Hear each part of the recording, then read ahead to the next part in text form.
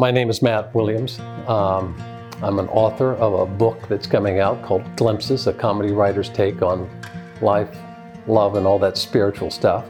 Before I wrote the book, I was in TV and film for about 40 years. I started as a playwright and director in New York, and then transitioned into TV. My first job in television was The Cosby Show, and I got hired on the staff and worked there for 3 years and became a producer on The Cosby Show. And then while at The Cosby Show, I co-created A Different World, and then left The Cosby Show and I created the series Roseanne for ABC.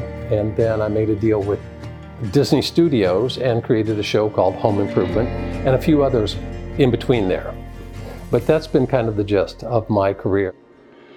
My hope with Glimpses is twofold. One, I want to open hearts. When people read it, I want them to laugh a lot.